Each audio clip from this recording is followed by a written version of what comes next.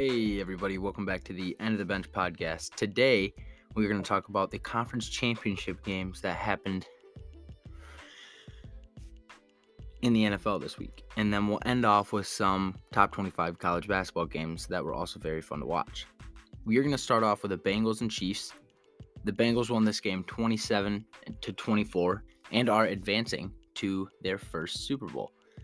The Bengals had a pretty good offensive day in the fourth quarter. The third quarter, it was pretty shut down, and then in the first half, they scored a total of 3 points. So they really stepped up in the second half to win this game. Joe Burrow went 23 for 38, 250 yards, and 2 touchdowns with 1 lone interception. But Patrick Mahomes had 3 touchdowns, 275 yards, and 2 interceptions. Watching the game, Patrick Mahomes outplayed Joe Burrow for the first half, but in the second half, Joe Burrow outplayed Patrick Mahomes, and that was by a long shot.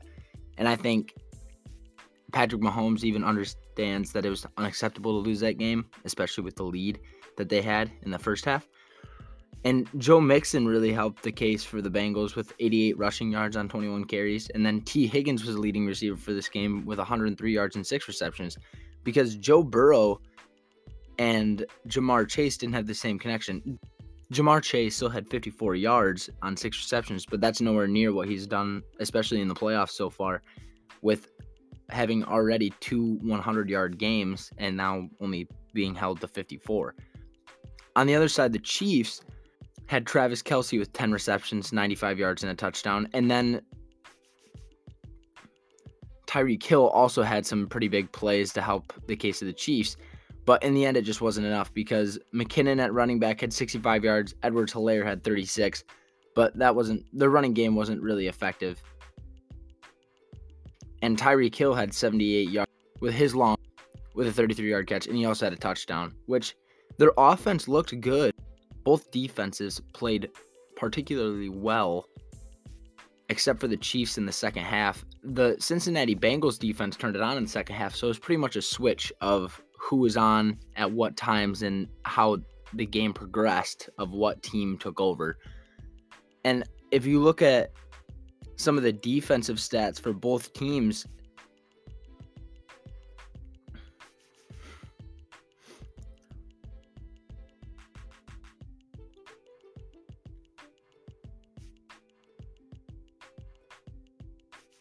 Joe Burrow had his 1 interception, and then Patrick Mahomes had 2 interceptions. And yes, this can be given to the quarterback as their fault, but this is also a credit to the defense for having pretty good coverage. Possession time was pretty equal, and rushing yards were led by the Kansas City Chiefs. But I think otherwise, the Bengals had good control of this game, especially with taking some long drives down the field and making sure that they could convert them into points. And McPherson, the rookie kicker, also had a big contribution to this game, had some great kicks to keep them in the game, and also went 100% from the kicking stripe.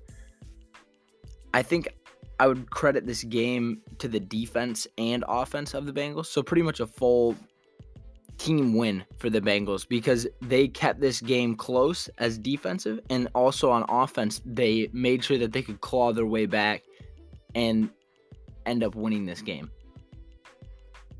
Now, on the other hand, the more fun game, I think, was the Rams 49ers. This was a lower scoring game at 17-20, but the 49ers with Jimmy G, they're probably going to move on this offseason to Trey Lance, because I think that they have a very solid defense and then weapons on the offensive side that can help them. Because even Ayuk at the wide receiver position can do big things for this team, but he wasn't utilized this year because of Deebo Samuel and George Kittle being the main targets. And I think if they can get a couple more defensive weapons to go along with Nick Bosa and their linebacker core, they can be a very solid team. And the running back situation against the Rams was not great because Elijah Mitchell only had 11 carries for 20 yards, and Deebo Samuel led the backfield with 7 carries and 26 yards, which is very poor.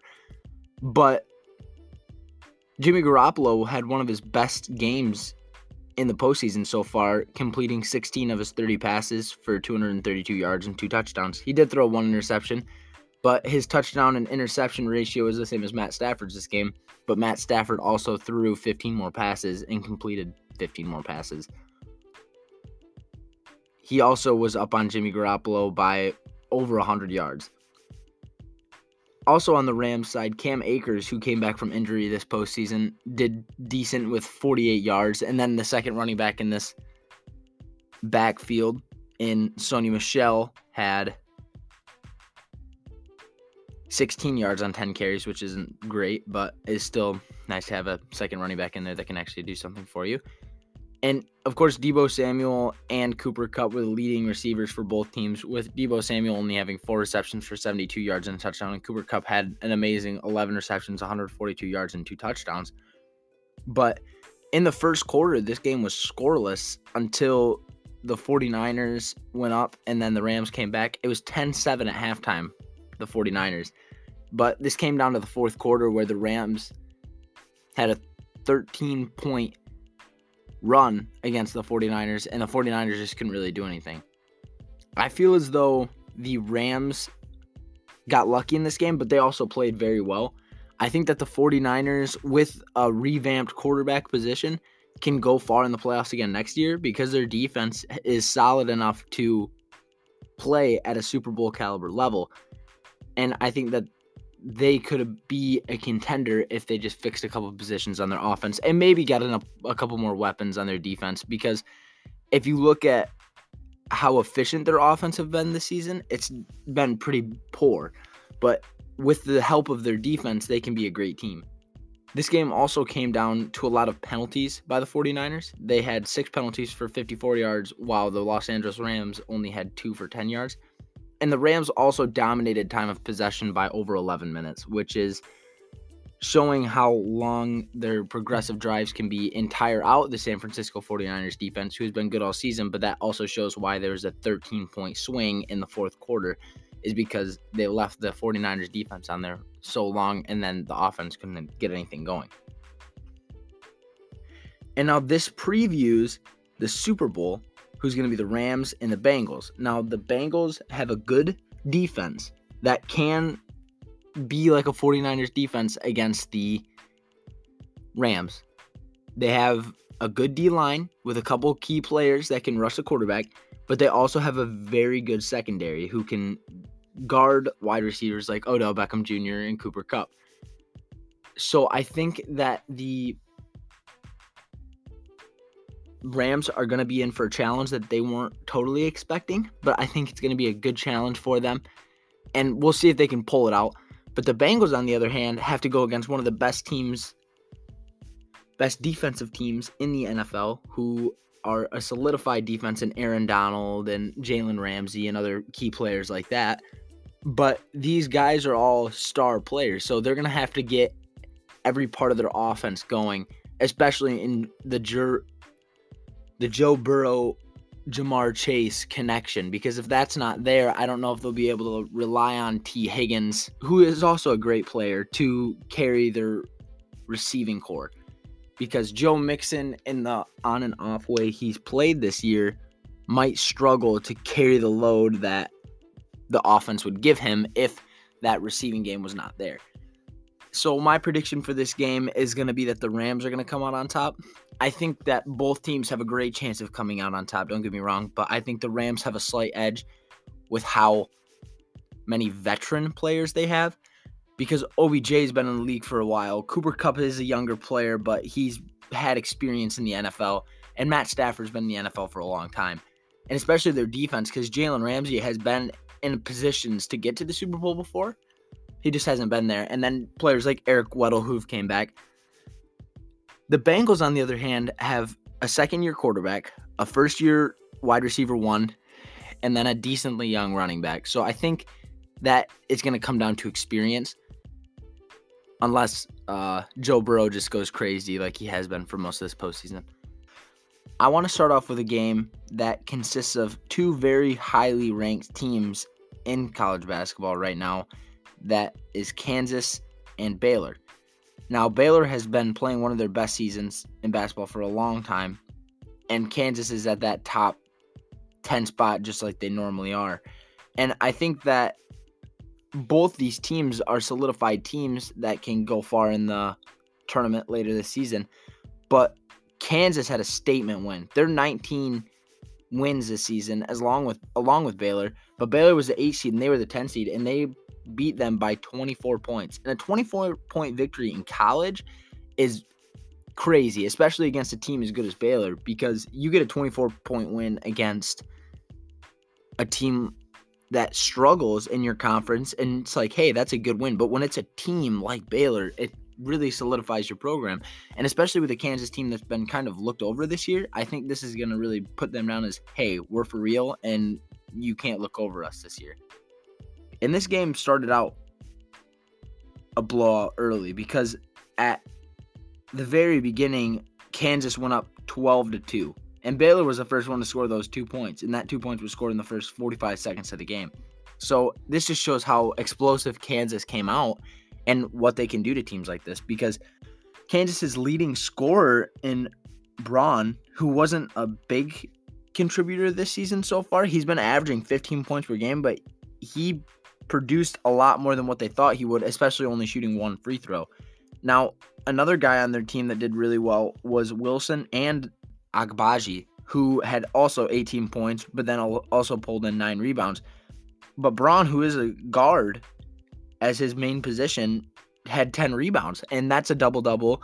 And in college, a double-double is pretty difficult, especially considering that there's 2 halves and you have to play against pretty good competition, especially being a guard. And Braun is only 6'6" compared to Agbaji, who's 6'5", but Agbaji plays a guard position as well. On the other side for Baylor, their leading scorer was Flagler, who had 16 points. But the reason that they struggled so much this game is one of their leading scorers, who's a senior, in Akinjo, at 0 points on 0 of 11 shooting. And when you have a guy that's shooting 0 for 11, who's usually one of your main shot makers, you struggle more because you don't have one of your key guys that's getting you points. Especially when it comes down to teams like Kansas that you're playing. You need everybody to be on their best playing, because if you don't have that, you're going to struggle in the long run. So in concluding to this whole game, the game was just dominated by Kansas, and I think it's important because Kansas was being looked over this season, and when they beat a team like Baylor, who earlier in the season was ranked top 4 in the nation, you get a lot more respect on your name, and I think that they're going to go a long way in the tournament this year. And I think Baylor will too, but they just are going to struggle a little bit more than Kansas will. Another game that was really good was the Purdue-Michigan game. Right now, Purdue is ranked number 4 in the nation, and Michigan is out of the top 25 as of now at the 11-9 that they are. Michigan has played pretty poor this season, but they are turning around and looking like some of those young guys on their team are playing a little bit better. But Purdue has been very dominant this year. So it's 2 opposite teams. The final score of this game was 82-76. So a very close game. And a lot of Michigan's players, including Dickinson, who hasn't been very involved this season, he had 28 points. Jones and Houston both had over 10. And they had some okay bench productivity. And with this kind of turnaround in the Michigan program for basketball right now, it's good to see because they were truly struggling. And it's hard to see a team like that struggle because Michigan is a solidified basketball and football program. And it's weird when you see a program like that turn around and people say, oh, well, is there going to be a change in coaching next year? But with how it's looking now, it's looking like these young guys that were in the top of class, because Michigan lost a good amount of depth last year to the draft and Franz Wagner and other players.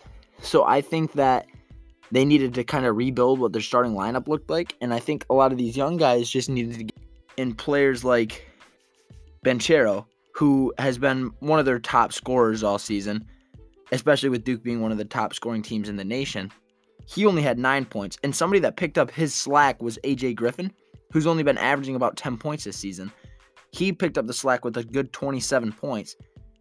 And on the North Carolina side, nobody could really get it done because with 67 points, yeah, that's good for some teams, but they were shooting 40% compared to Duke's 57%. And shooting 57% is very effective.